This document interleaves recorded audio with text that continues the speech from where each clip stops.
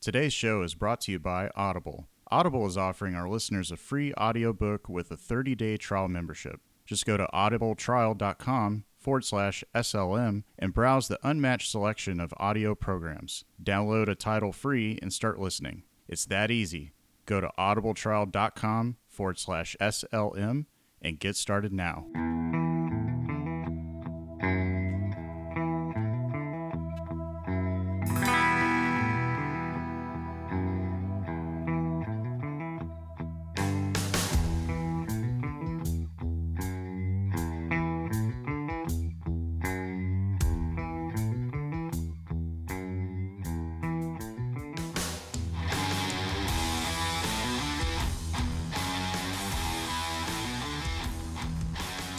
Welcome back to Sensibly Loud Radio. This is Brandon, and I'm joined by Mountain Carl.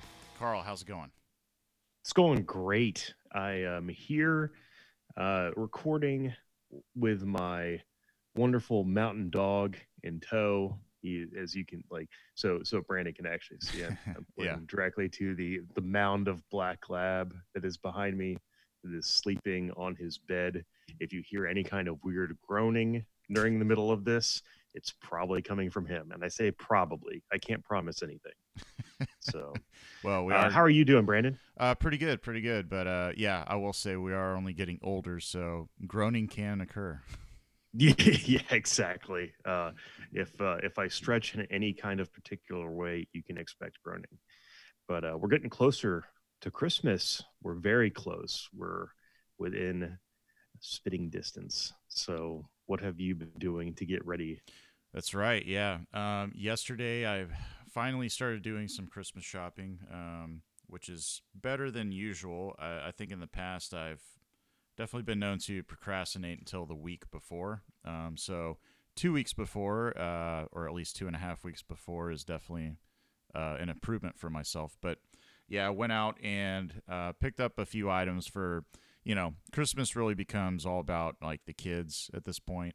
I don't have any of my own, but having several nephews and nieces, it gets a little crazy. So yeah, I have like 6 total that I'm shopping for. 2 of which are still babies at this point, but it's pretty easy because I have my cheat sheet of hitting up my sisters, and doing it ahead of time. I realize is a lot easier than doing it at the last minute, because my parents might end up buying something that I end up getting, and then you have that awkward situation of, oh, we both bought the same gift, and then they're going to have the fun task of exchanging it for something else.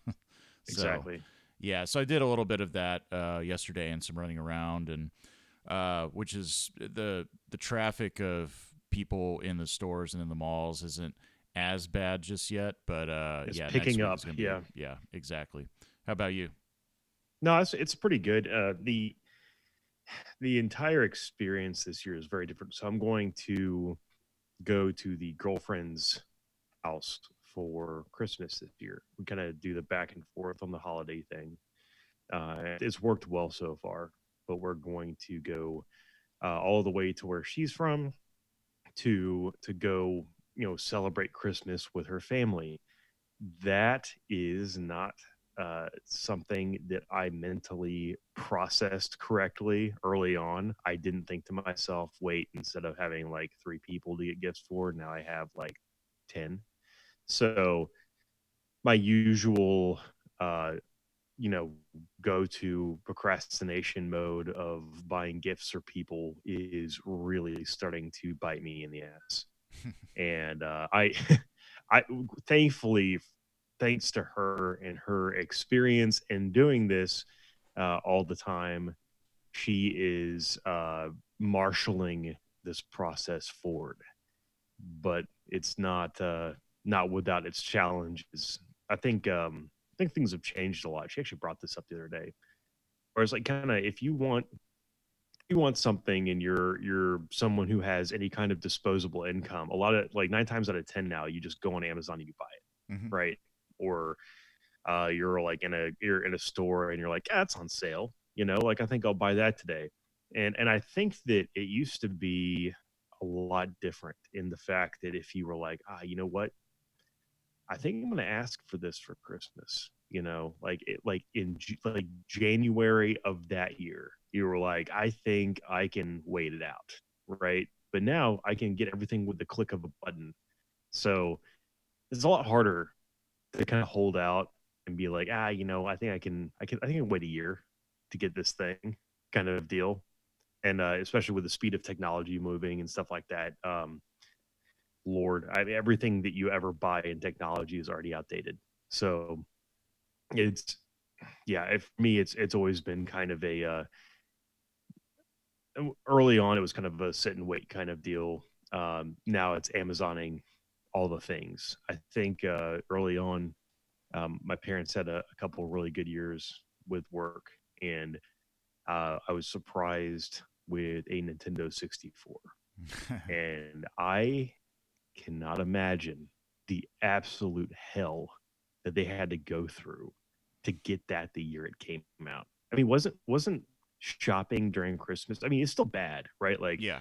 everybody decides that their IQ drops 30 points and they get on the highway and they can't drive worth a shit. They pack the stores, they, complain and fight over everything. And then, you know, it's still bad today, but I can't imagine how bad it really used to be. Like the Tickle Me Elmo days, right? Like, I mean, how many elbows were thrown to get a Tickle Me Elmo? How upsetting is that? That actually had to happen. And so yes, I know that when my parents went and got the high uh the high impact item for that year back in the day that required them to call around to different stores using a phone book, right? And figuring out their inventory that way because having online inventory didn't really happen back then. And then finding the place that had it for a reasonable price and then waiting in line for 6 hours to beat the hell out of somebody for an N64. Yeah. So yeah, I think things are a lot different now. I mean, things get crammed at the very end of the season, obviously. Like Amazon can't deliver stuff next day, like on Christmas Day. Like I just don't think that really is something you can bet on. At least not until drones start, dumping gifts at your porch. Which wouldn't that be like a real piece of shit move to just be like, Merry Christmas, like your gift should be here by 10 a.m. Right. Like that. Um, but yeah, it's been real interesting. I've really had to recalibrate as far as how I buy presents and where I buy presents and when I buy presents. So it's been a big challenge this year, but we're gonna get it done. I have faith, especially with Mountain Girlfriend marshaling things forward. Of course, we got Mountain Dog some gifts too because like that dog doesn't have enough toys. But you know, you've seen the house, like Yeah, the like dill that. pickle. Yeah, the pickle. Yeah, there's a new one he got from Mountain Girlfriend's boss called the Santa pickle because it is literally a pickle that's about 4 feet long, like a stuffed pickle, and it's got a Santa hat on it, right? And of course, it's adorable, and it's also like if you get a toy for a dog that lasts more than like what you would like amount to $1 a day, right? That's a pretty good get, especially for this dog. Um, Part of the fun that he gets out of stuffed toys is disemboweling them. So he will go and he will find like all the stuffing, and then he'll look at you so proud when it has been like destroyed, all across the ground. He'll be like, look what I did. And I'm like, okay, all right. Yeah. But yeah, he's ridiculous. I was thinking of treating myself this year Uh huh. to more memory on my PC. Okay. And I looked at my motherboard and I figured out exactly how much of what kind I could take and everything like that because that's part of the process, right? You have to know your machine's capabilities, especially when you did like I did and you went off the shelf. And now I'm starting to ask, I want to go like mad scientist, right? Like I want to buy like the most memory I possibly can for my machine. And I also feel like that's kind of a a really dumbass move. Like it could be a huge waste of money. I want to hear what your take is on this, right? I was looking at doing like 64 gig of memory on my machine. And then it was just because it simply could take it, not because I was actually going to need it. Yeah. And I mean, like, what do you think about like what are the actual usage cases for something like that kind of memory? Like high end video editing and like high end gaming? Is that it? Yeah, well, I would say high end video editing for sure, as well as, if you're going to some main production server and it's calculating all these different tasks and things of that nature. I mean, that's also part of it. But the thing is to think about, like, when it comes to gaming and everything, I mean, the main things you really need are, one, a really beefy uh, graphics card. And so those things are becoming like, triple stack burgers now in terms of how big they are. Yeah, they're massive. Yeah, they're massive and they cost a lot of money. The newer ones are at least over $1,000. I mean, I remember when Right. I got my 1080 Ti from EVGA when that came out, that was like 750, and that was like almost unheard of. And it's just it keeps going up. But as long as you have that and you have a really really badass processor that can handle a lot of things, when it comes to RAM, it really doesn't matter in terms of having more than 16 gigs. Now it depends on who you talk to. Like Right. there's some people that like if you watch Jace 2 Cents or somebody like that on YouTube, like they just will not do anything less than having 4 sticks of RAM, Right. and getting to that 16 gig or the 32 gig mark. Right. I myself have 16 gigs of RAM, and I believe it's 3,000 megahertz. The way it's set up for DDR4, Right. and that's more than enough for me. I mean, if I'm doing some heavy gaming, like playing Red Dead 2, playing on ultra settings, and I go back and check, I'm monitoring the RAM usage. It's with that, if I'm having something else running in the background, sure, I could probably get up to using 50%, 40% probably on average of the RAM that I have, but I'm not getting anywhere close to capping it. Right. So, if your motherboard can handle the 64 gigs and you want to spend the money on that, I mean, go right ahead. But there really isn't a case to where you really need it unless you're doing like a lot of heavy duty stuff, like game design, like you're creating a game to, yourself using all the tools and programs that Right. I have might like a bunch of require. virtual machines open, that kind of thing. Yeah. Right, Right. yeah. Like if you're doing a bunch of stuff like 3D printing on the side while doing a bunch of other engineering things and then video editing all at the same time, then yeah, you'll probably need that. And you'll probably need, one of the most badass processors out there. And I would probably recommend AMD for that if you're doing that many tasks. But when it comes to gaming, AMD's really good, but Intel has always been known to be the one to get in terms of performance for gaming.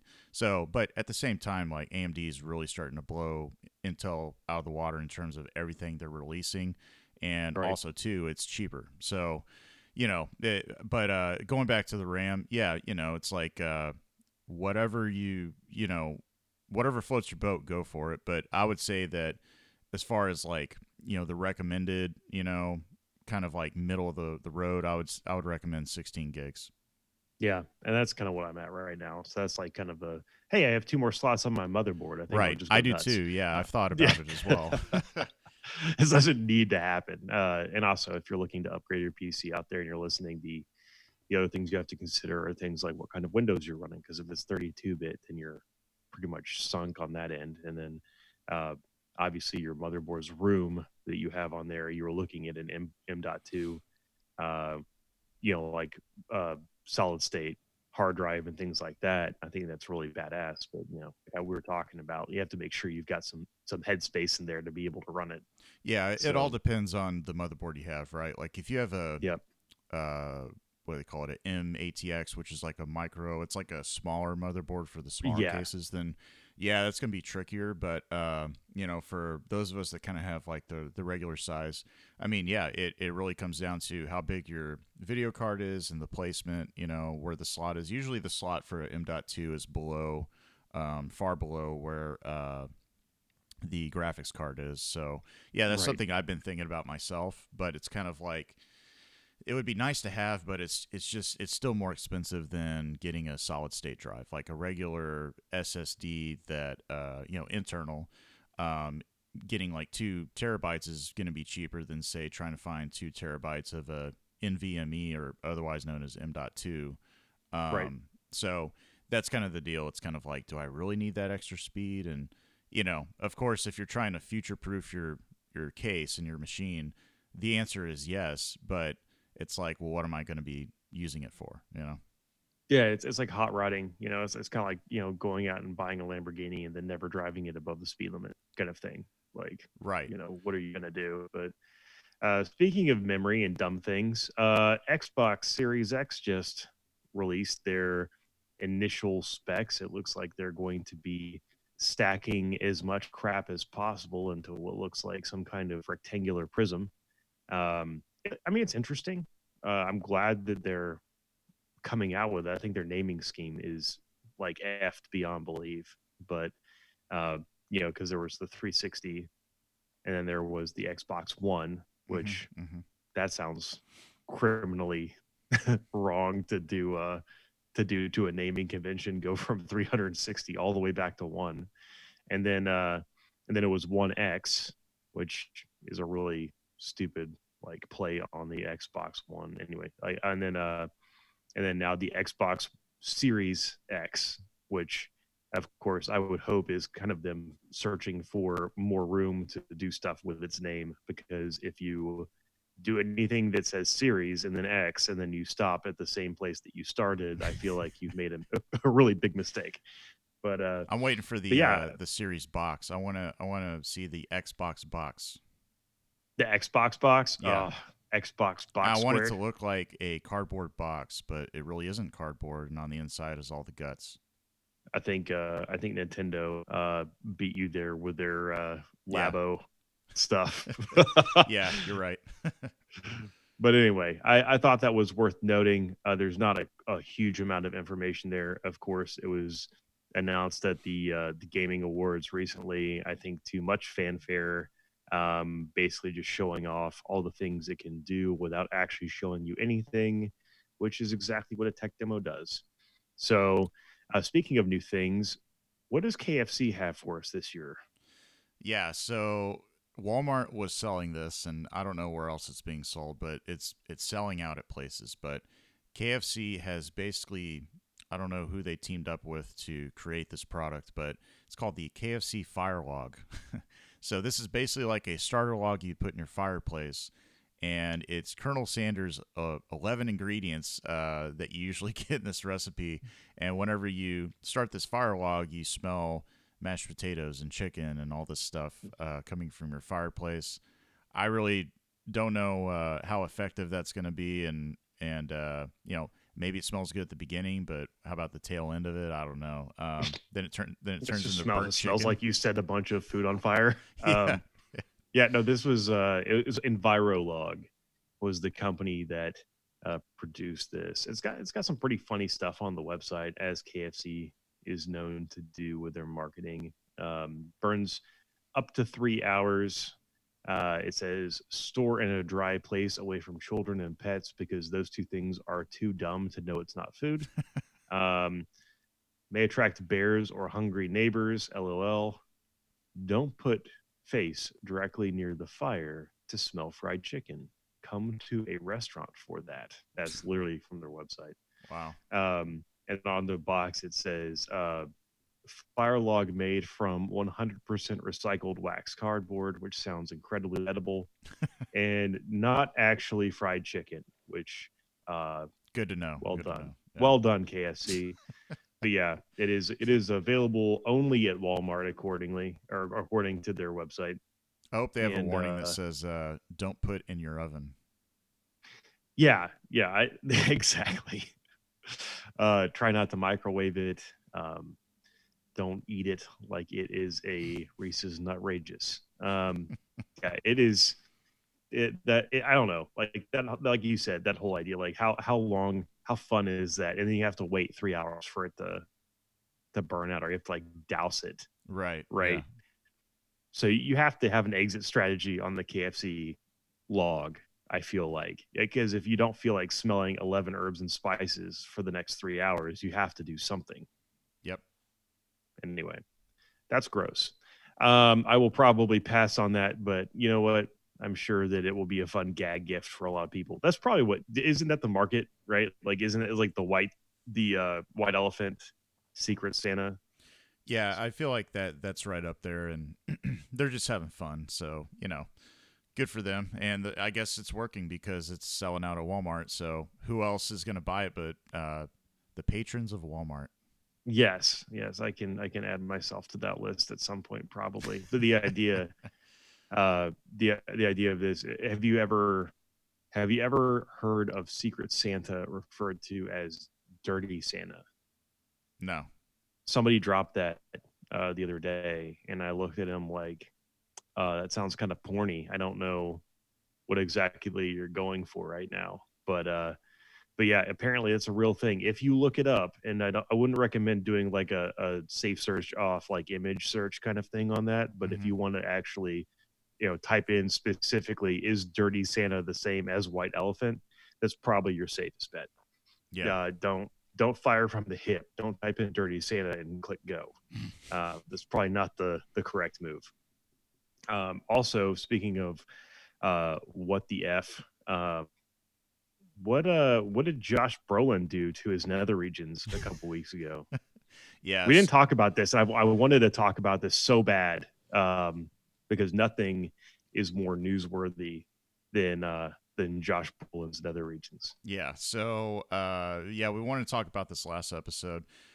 Steve Colbert has a segment that's called Because I think this was meanwhile, yeah, I think this was during Meanwhile, and so he brought up that Josh Brolin tweeted about this, and it was of course it was just filled with f bombs, and he was talking about this new fad that basically if you uh, try to suntan or lay out or whatever the region below your crotch, but just above your, I guess between your anus and your crotch, you're supposed to gain some sort of advantage or I don't know. It's supposed to boost certain things in your body and neurologically, I guess keep you more in tune to certain frequencies. I don't know.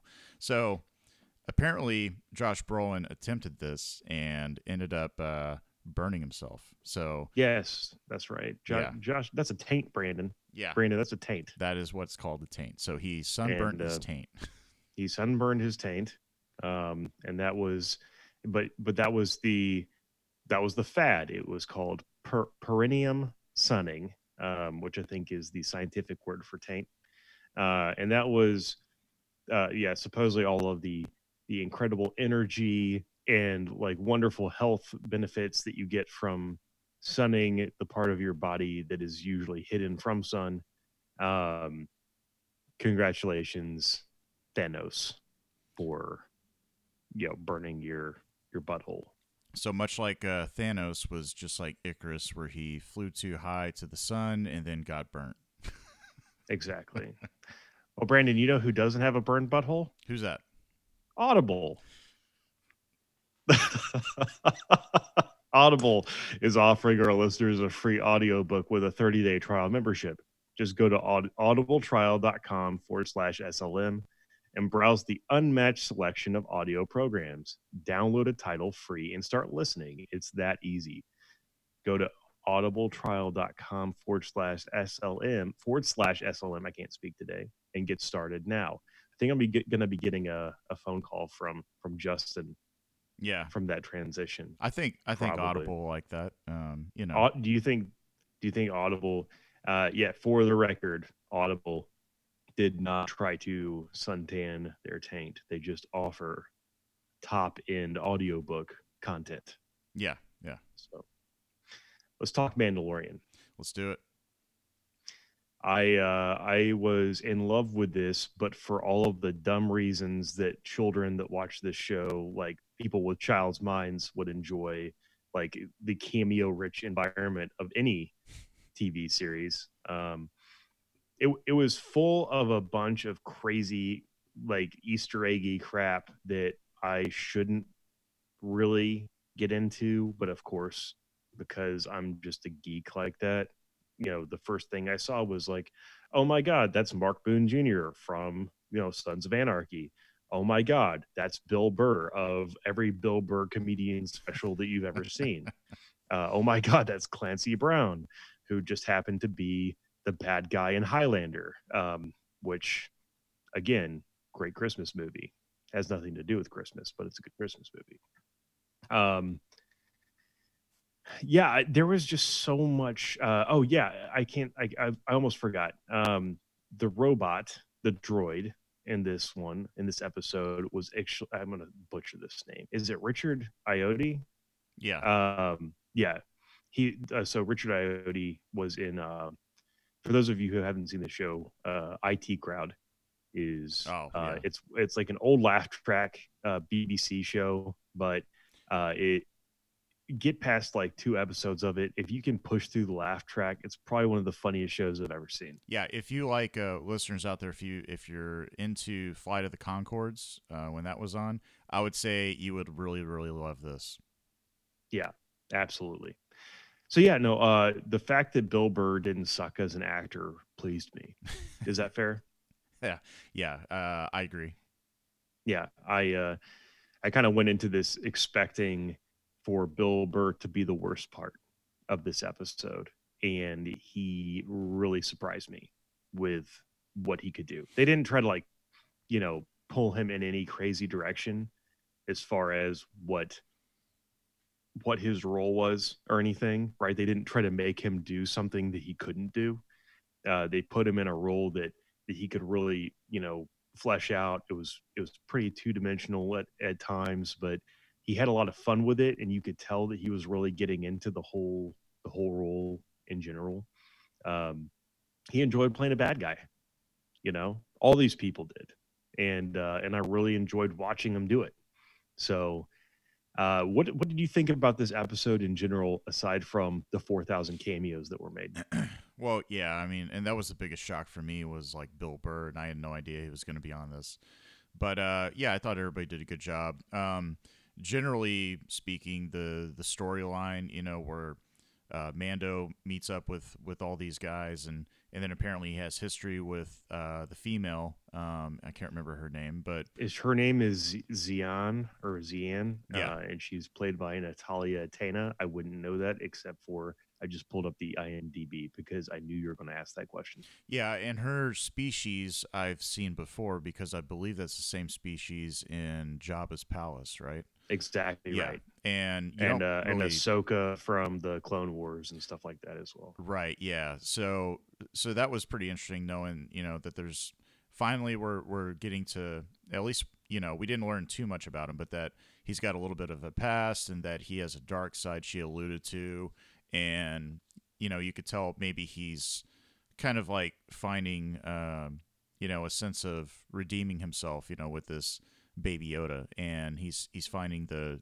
better side of him, Right. um, and maybe that's a struggle that maybe not all of the bounty hunters have, but maybe he especially he's it's kind of an interesting time in terms of it's after the Empire, so the different jobs he takes and everything, it's he's not having to do all these nefarious things that maybe the Empire was wanting bounty hunters to do, or something of that nature. So it's interesting time for him to evolve, but he's still got to make some money, some coin, and going in there, docking his ship, and meeting up with this crew was real interesting. But then they all turned on him, and seeing him, outsmart them to get out of that jail cell and hunt them down one at a time was really awesome. It turned into almost kind of like a horror type movie, where now all of a sudden he's the predator and they're just like splitting up, not knowing what's going to happen. And there were some pretty awesome,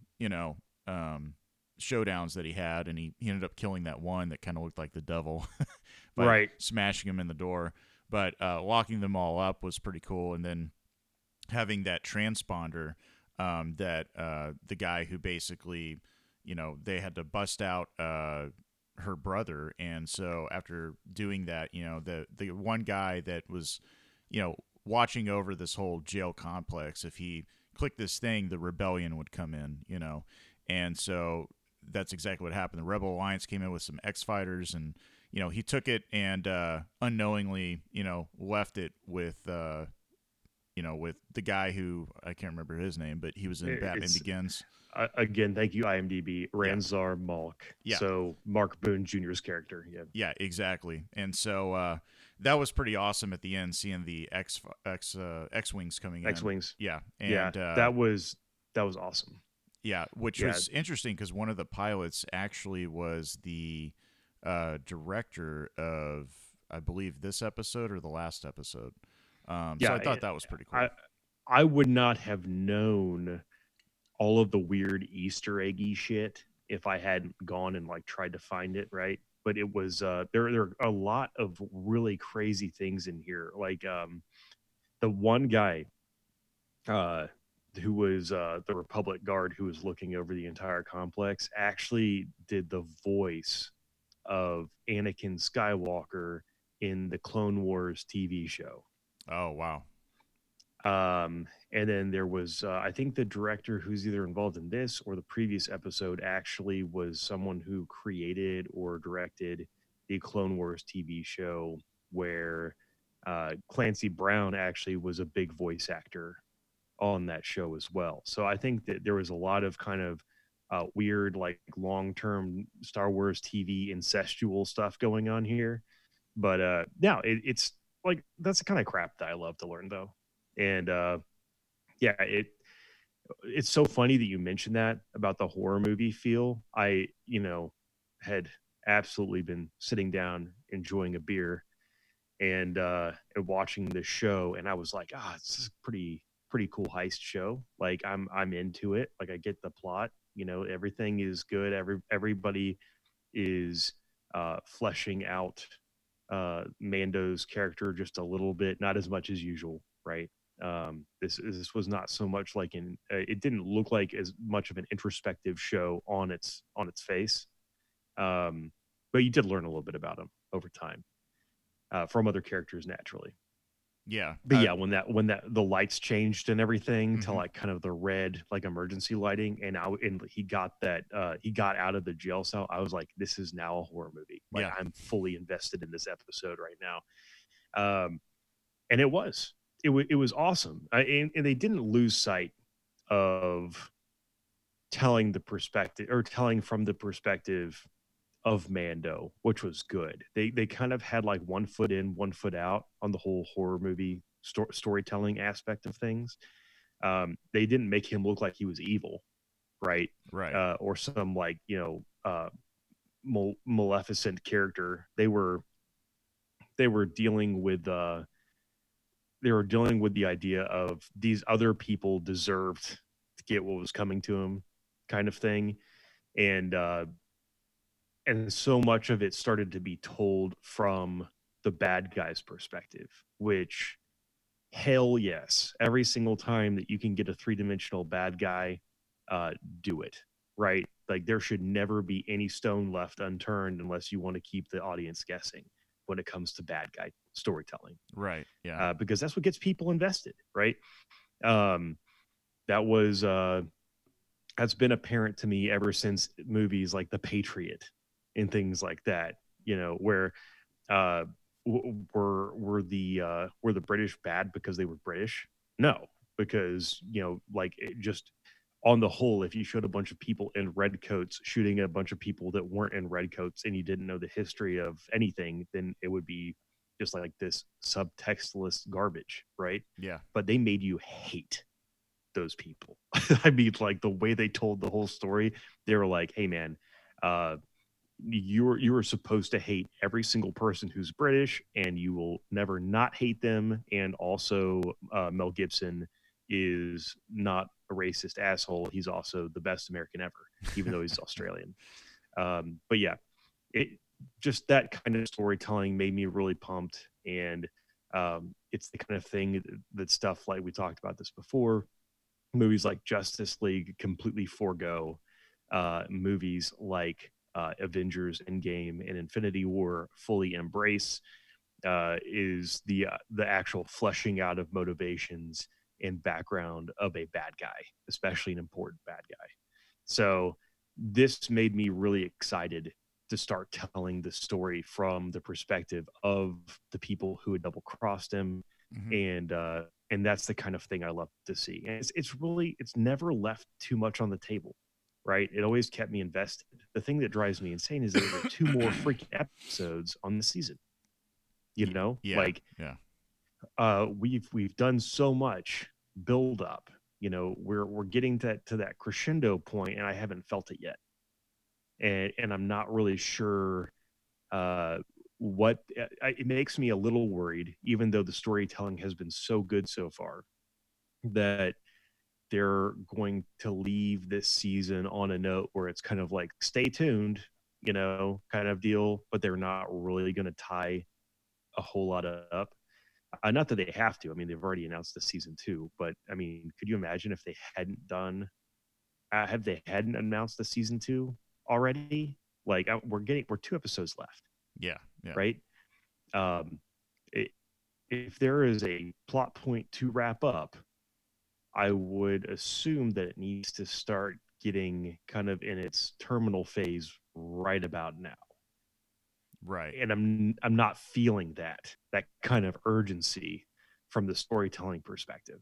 So I don't know if this is going to be something where they always knew it was going to be 2 seasons long and they're going to keep it us waiting, if they're going to have a lot of cliffhangers, if they're going to plan on developing this over, you know, a 3 season arc, and the crescendo and everything will happen towards the end of like season 3, which I think is kind of a, you know, that's kind of old school storytelling in a way, which is good and bad. Um, but I mean, like, what do you think about the timing of everything? I mean, we're 2 episodes left.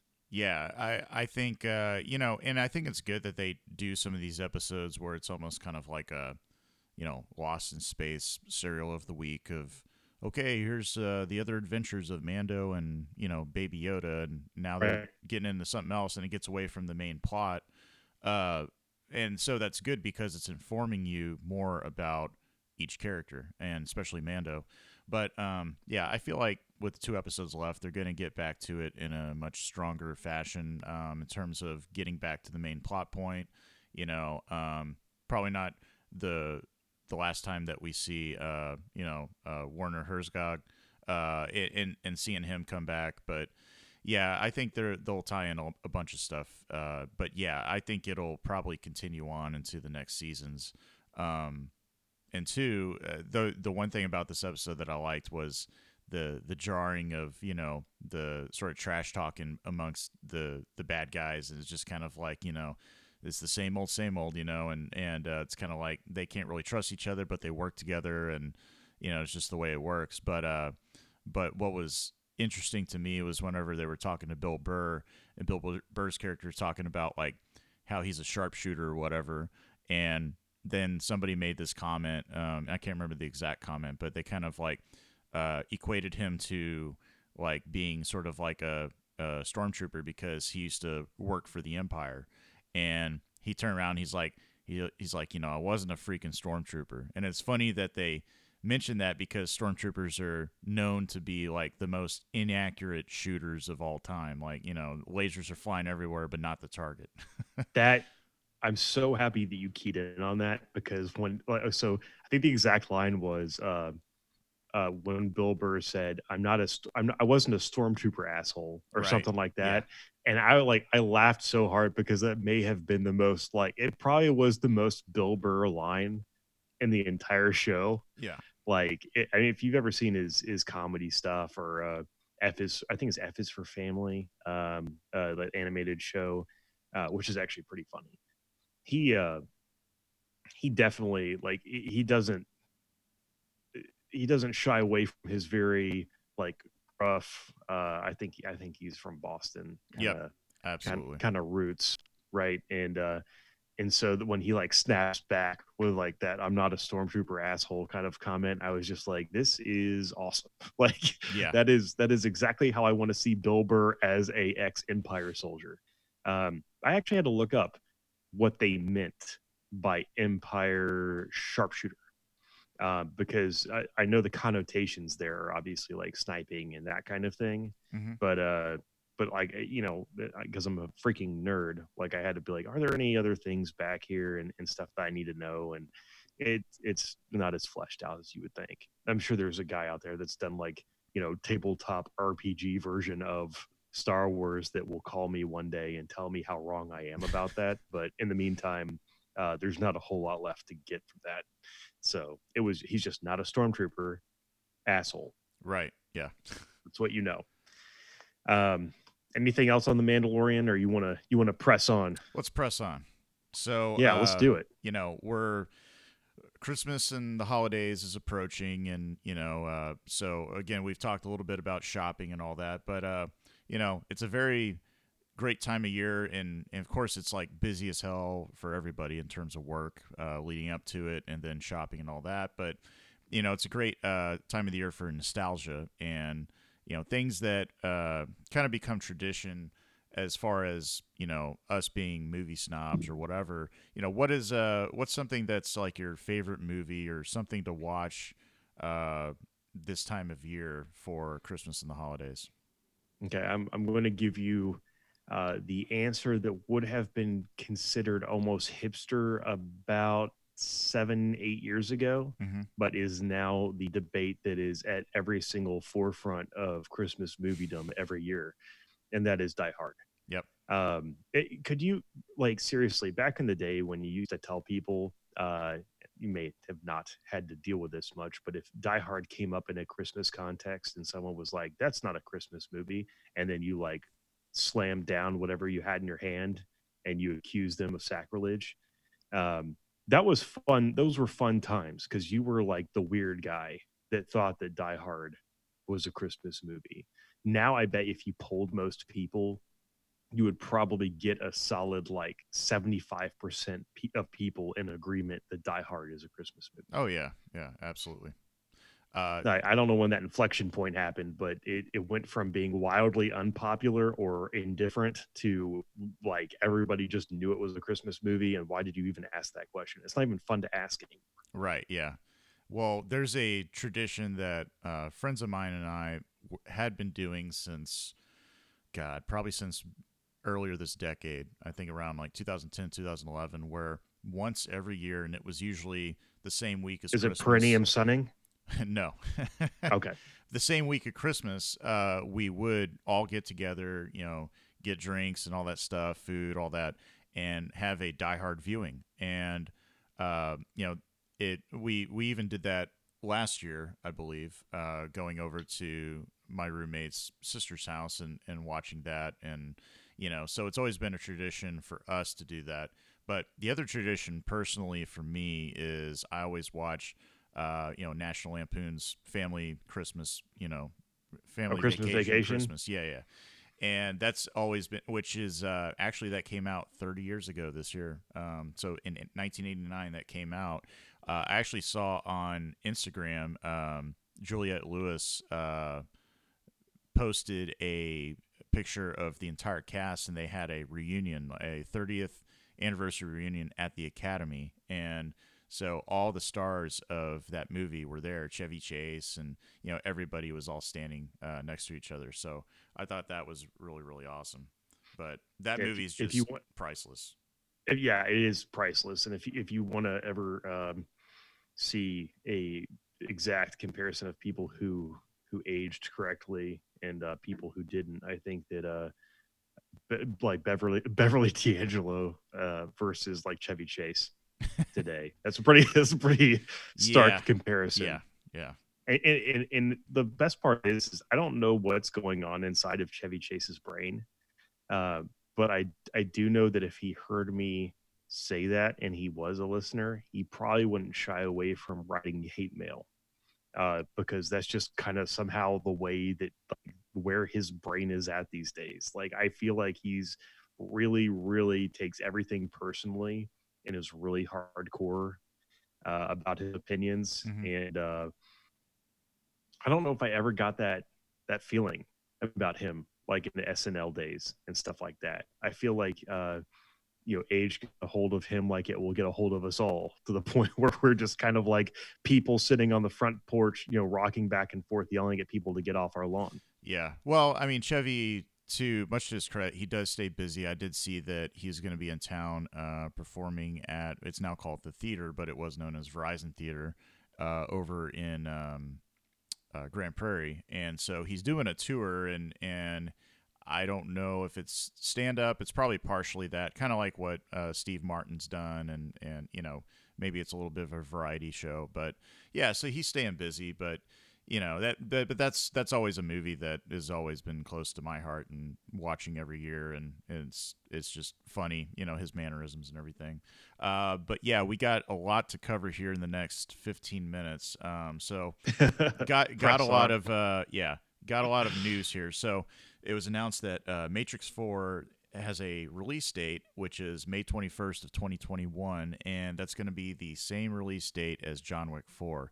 I'm sure one or the other is probably going to get pushed back for production reasons or whatever, but just to think of both of those movies coming out on the same day is kind of fun to think about. Keanu versus Keanu, and no matter what, Keanu wins. Right.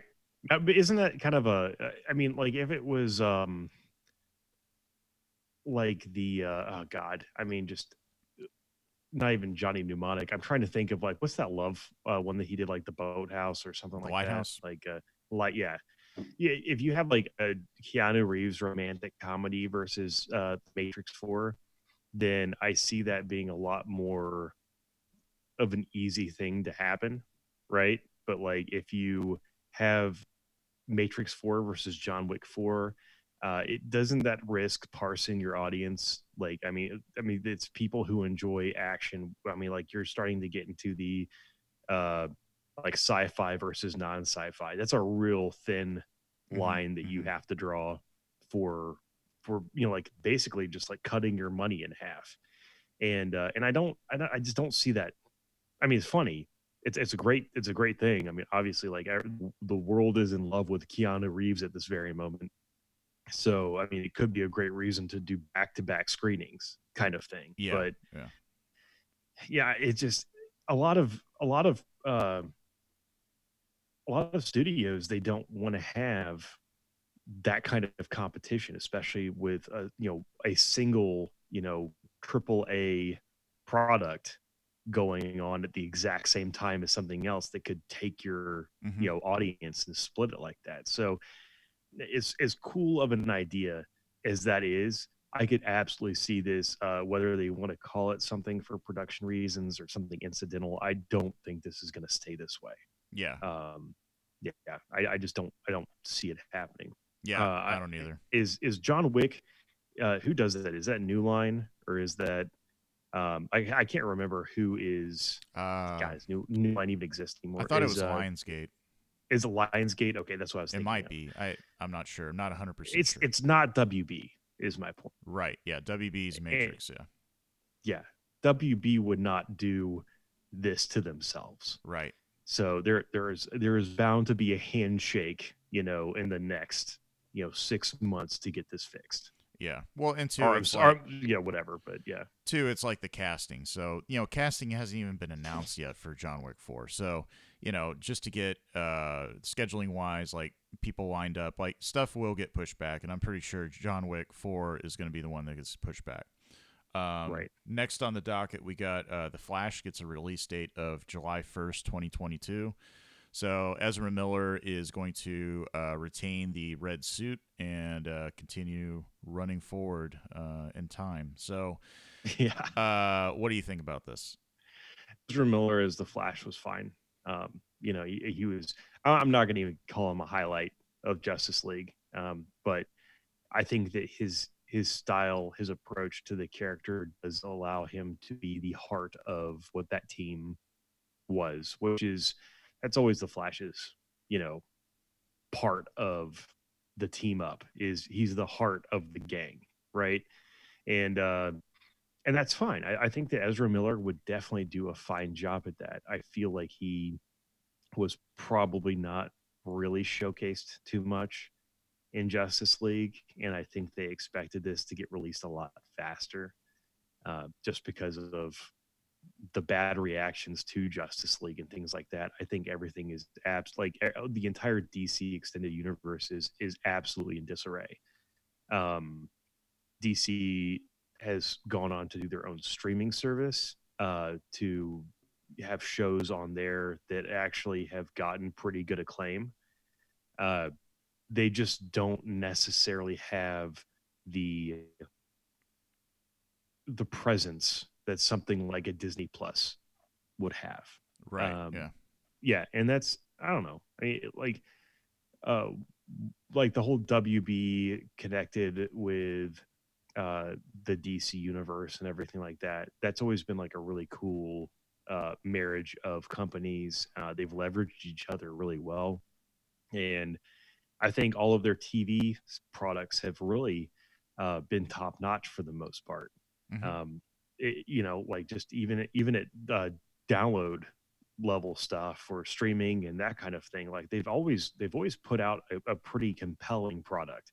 They the biggest issue here is, do they want to make it part of anything larger, or do they want to tell the Flash's story in a fun, compelling way that isolates it to its own trilogy? Because I have a feeling, and this is my feeling, that if you try to tie in other characters in the DC extended universe now, that you're going to muddle your chance of really bringing the Flash to a showcased movie that he deserves. Hmm. You're going to tie it down to some product that's not necessarily that good. I'm not talking about Wonder Woman. That trailer looked pretty bitchin', but it's the overall experience with some of the other stuff happening in that world. Yeah, I kind of feel like with this coming out in 2022, I mean that's a good chunk of time from now. I think they primarily have the story written, and they'll probably make some changes and modifications along the way. But that's enough time to distance itself from what had been going on in terms of, okay, now you got a Justice League film, and now boom, boom, boom, here this character gets a film, this character gets a film, and we're all going to cram it in 1 year, like what Marvel's been doing. And I think Yeah. that with them pumping the brakes in terms of reevaluating the DCU and allowing some of these other films to, once Joker came out, Joker kind of changed everything. Yep. With it being R-rated and now the highest, grossing R-rated film of all time. I think that it is basically allowing DC to reevaluate, Warner Brothers, really, to reevaluate their DC films and looking at, okay, let's make some darker ones, and then we can get back to the hamminess and whatever. And they still have some of that, fun, good time laughs and stuff in like the upcoming Wonder Woman and all that stuff that's coming up. I mean, that was evident in the trailer for that. But I think it's going to be better for them overall to kind of space it out and, allow more ebbs and flows in terms of, the serious darker films, like almost like DC Black Label, and then getting back to like stuff that's like kid friendly and PG-13. So we'll see what happens with this, but we'll follow this and report more on developments as that comes out. Yeah, But casting's not even done yet. We've got yeah, Birds of Prey and Suicide Squad that are also going to be rated R as well. And I will say this: it makes me feel like wouldn't that be funny if they had one or two kind of family friendly DC entities that they were playing off of and everything, but then they had almost like a Sega Genesis versus Super Nintendo kind of thing going on, where Super Nintendo got a lot more family friendly stuff, which would be like, I would consider that like a Marvel kind of deal. yep, Obviously, they have a lot more heavier takes on stuff coming up, and Endgame was a little heavy, but all everything considered, that was a lot more of like a family affair, right? It's something that more or less you could take like your teenage kids to, and I think that'd be really funny if DC decided that like all of their cinematic universe stuff had to go hard R, and it was going to be like the Genesis version of like the like muddy guitar sound, like stuff going on in the background, like all the blood everywhere, and yeah. it like that was that was something that was curious to me, especially with on the coming slate of the Birds of Prey and the Suicide Squad stuff. So Anyway, I wanted to shoehorn that in real quick because I noticed that was it's starting to become a theme a little bit. Yeah, yeah. To let it be R rated, and really, Harley Quinn is an R rated character. Like, there's, it's not something that is family friendly, especially if you read it in the comics. And there's even an animated series going on right now that is for mature audiences with Harley Quinn. So, Absolutely, yeah, yeah, I think it's the right move for DC to do this, so that way they don't restrict themselves and they can really allow these directors and people with the vision of what it is in the comics and really making it, you know, a true depiction on film. But yeah. another thing, another sense of news here is Ace Ventura 3 has been announced to be ready to go. And they're waiting on Jim Carrey's final approval to begin production. Jim Carrey will reprise his role, if all goes to plan, as Ace Ventura. So the last film that we got was When Nature Calls, which was my absolute favorite one. Just so much It hilariosity in it. So there is a lot of comparison. Like you could do a real hard take on When Nature Calls versus Pet Detective, yeah, right? Like I think absolutely. that if someone picked one versus the other, you can't really fault them for that. I obviously saw When Nature Called, like it was right about the time when that was like my maturity level was an all-time low. So I went all into it. That the part where he's climbing out of that robotic rhino's ass may be one of my favorite parts of Oh, any movie of all time. yes, that's the Um, best. yeah, that's like seared into my brain. But yeah, A like little there's a warm in lot these of that rhinos, movie yeah. that yeah, there's a lot of that movie that like really stuck out to me as fun. I will never forget the NFL tie-in on the first one that I loved so much. And then the whole thing was like Finkel is Ihorn, Ihorn is Finkel. Yeah. Talk about your top 10 things you can't get away with today. But I would like to see uh, I would like to see Jim Carrey uh, do more Jim Carrey things, and I think that he probably hasn't changed even as he's grown up. So that would be a lot of fun to see. But Yeah, yeah, I'm expecting good stuff. What about you? I mean, are you even looking forward to this, or are you like, I don't want to do this anymore? I am, but with careful reservations. Like, it's the thing is, like, to me, Dumb and Dumber is like one of the best comedies of all time, right? Right. I would put Ace Ventura 2 up there in terms of like moments of comedy that have stayed with me, even up to now. And the thing is, though, it's just looking at the sequel, looking at Dumb and Dumber 2, that was such a big letdown for me. And I was careful going into that. I didn't have like huge expectations. I just wanted it to be, if it was anywhere like halfway as good, then it'd be all right. But anytime you're looking at doing a sequel so many decades later, like, of course the stakes are high and expectations are up there, and there's just no way to get around that. So with Ace Ventura 3, I'm really hoping that this is a return to form for Jim Carrey. I know he's gone through a lot of stuff in his personal life, and he Right. himself is really starting to like age, and some of that could just be stuff behind the scenes of whatever he's been dealing with. But I think everybody would enjoy seeing him come back to do that, because I mean, he's taken on roles like, he's going to be in Sonic the Hedgehog, and I don't know how that's going to turn out. But so I think everybody's still feeling that nostalgia thing, because the next couple of things we're about to talk about involves all that nostalgia. But yeah, Absolutely. so I'm hoping it's good, but I'm gonna be careful to really get my expectations up there. But speaking of nostalgia, Top Gun Maverick, we're getting a new trailer tomorrow. Tom Cruise posted on Instagram today the new official movie poster. So he's standing on what looks like like a Spitfire plane, and then That's he it's probably like a P-51 or yeah, something. I P-51, couldn't really tell. something Yeah. like that. And you see the two jets flying off in the distance.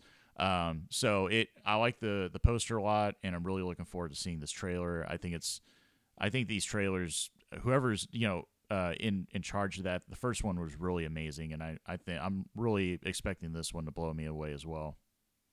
Yeah, I agree with that. They did a lot of great cuts in the first one and got you invested from a sizzle reel standpoint, and that's what the first trailer is supposed to do. It's supposed to grab your attention. Yeah.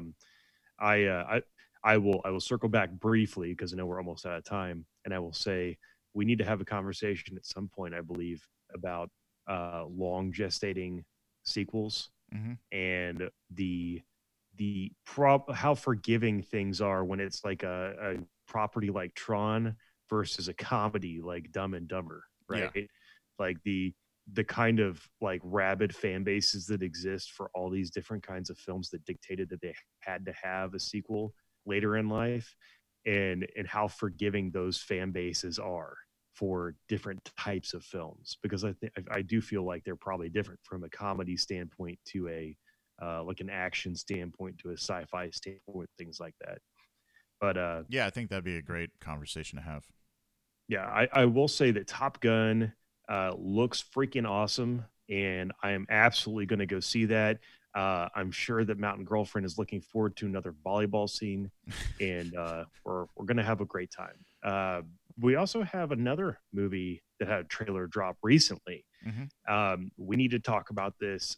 We probably won't get to the full thing about it today, but I will say Ghostbusters Afterlife. Um, Talk about a polarizing trailer. Mostly from content, not necessarily from how good the trailer was, because I will say from the cutting of a trailer perspective, it had me hooked from the very beginning. Yep. And there's a lot of angst over this because of who's involved with it, ignoring the previous Ghostbusters film and that kind of deal. So there's a lot to unpack here over time, and we will.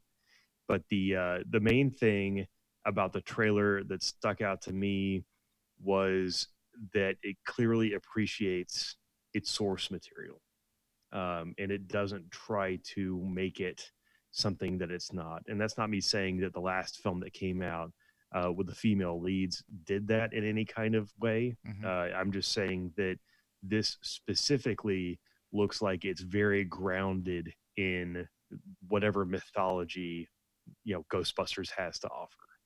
Yeah, agreed. Because you see the old like news footage of them, walk around the city, and they allude to, well, the last time this happened was New York City, and it was like there were ghosts everywhere. And seeing Paul Rudd, being involved, and I'm guessing he's a science teacher. That's just my guess. That's That's my get. probably Yeah. how he relates to these kids. And then you see these kids, and they happen to be the children of Egon. And Hmm. I think that this is a awesome way to honor his memory of Yep. tying him in that Harold Ramis is no longer around, and that these children have all this stuff, and it's having the old Ghostbusters mobile that they had, and the different contraptions they had. I really liked seeing that in the trailer. And one thing too is this is the teaser trailer for it, so Right. it's hard to like keep everything in mind with that, but that's why you don't see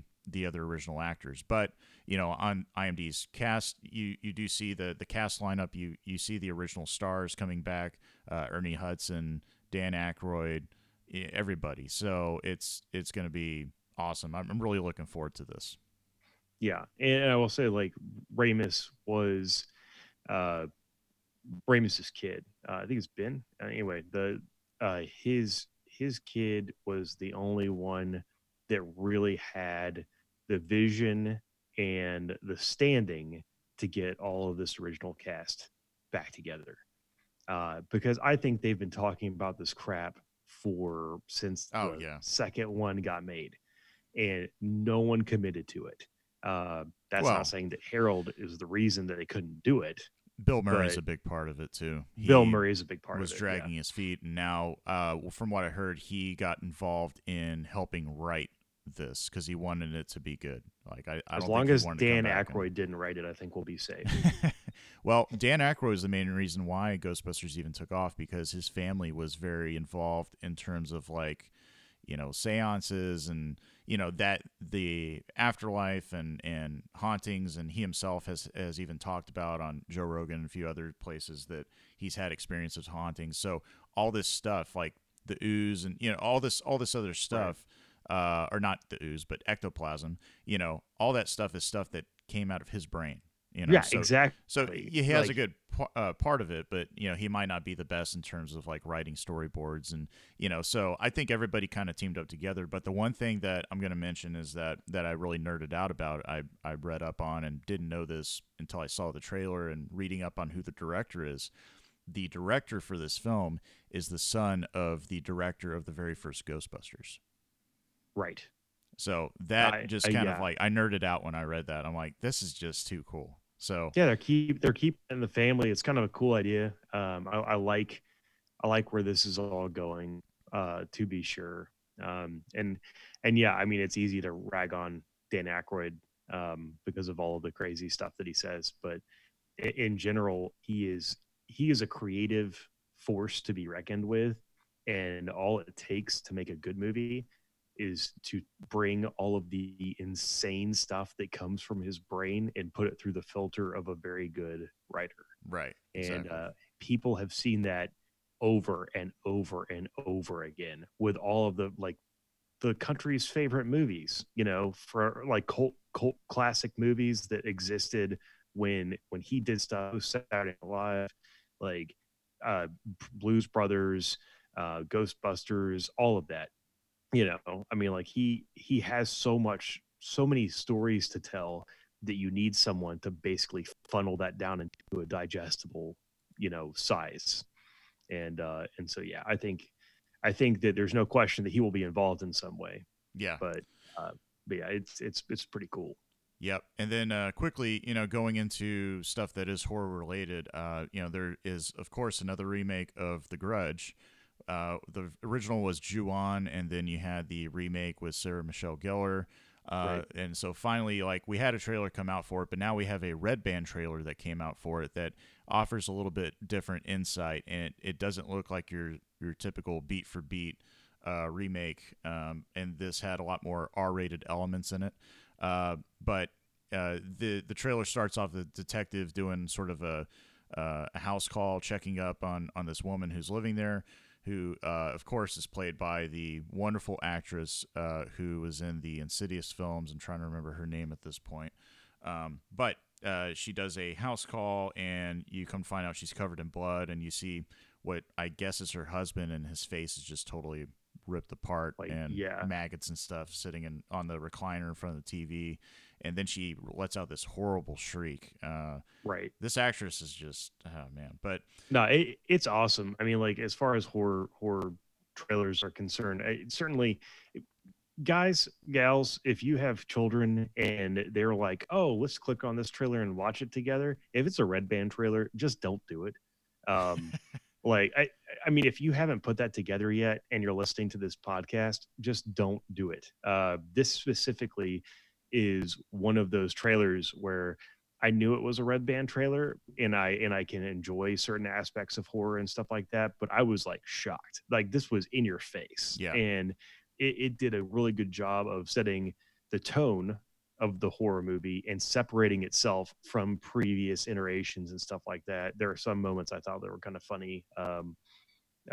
Mainly the noise the woman made when they knocked on the door at the very beginning of it. mm-hmm. It remind. Do you ever see the show Frisky Oh Dingo? yeah, Yeah, like, so Simon, who mumbles through everything, yep. that that was the kind of sound that I heard when he died. I was like, I was like, what the hell is going on in here?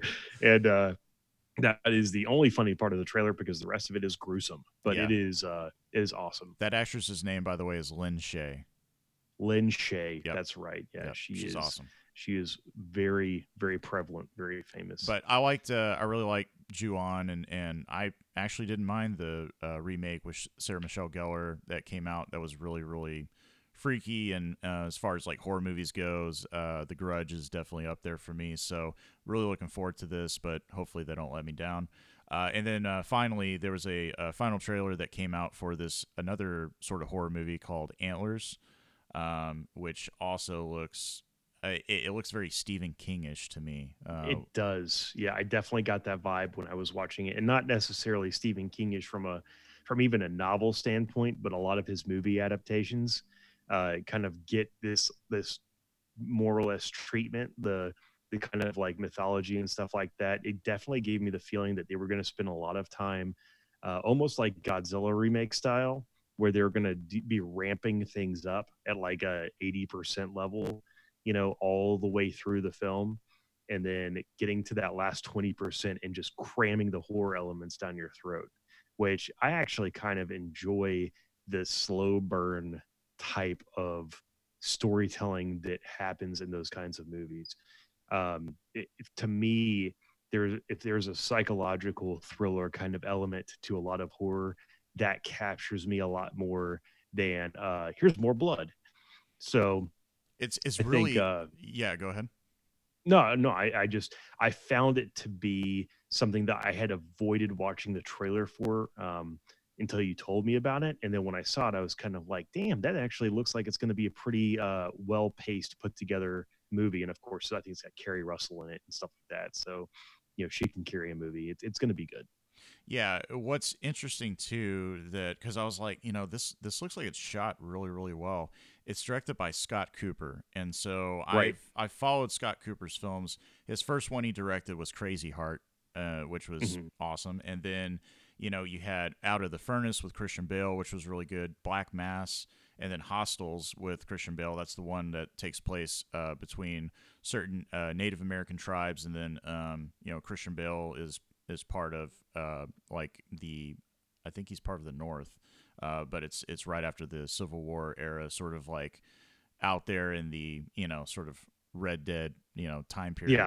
Yeah. So it's interesting that now he's doing this sci-fi sort of horror film, but the guy's a damn good director, so I'm really looking forward to this. And Carrie Russell is one of my favorite actresses working today. Loved her on The Americans.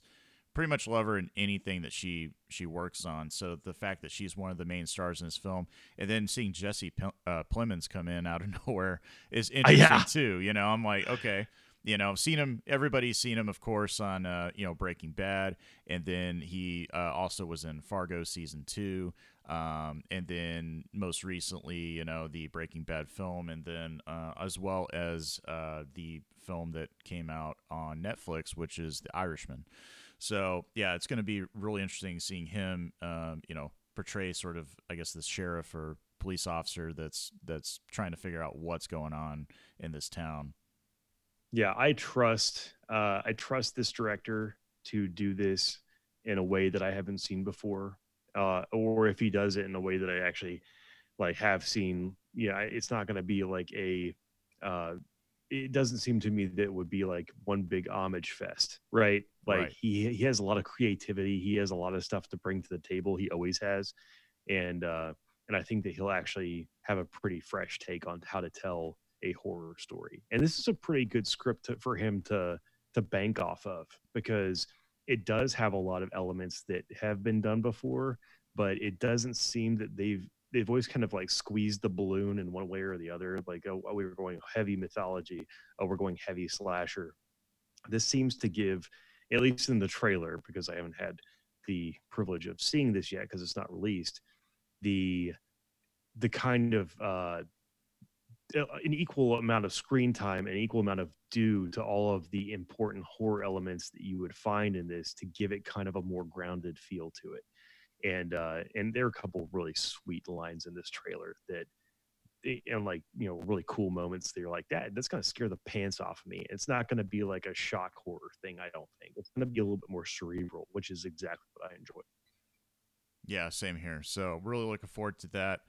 Well, that's the end of our show today. We covered quite a bit of stuff. Look forward to next week's episode of Radio. We're going to go pretty heavy into Christmas time and the holidays, and what it means to us, and we'll come up with some fun special things we'll discuss there on that I'll episode. hijack it and talk mostly about Sonic.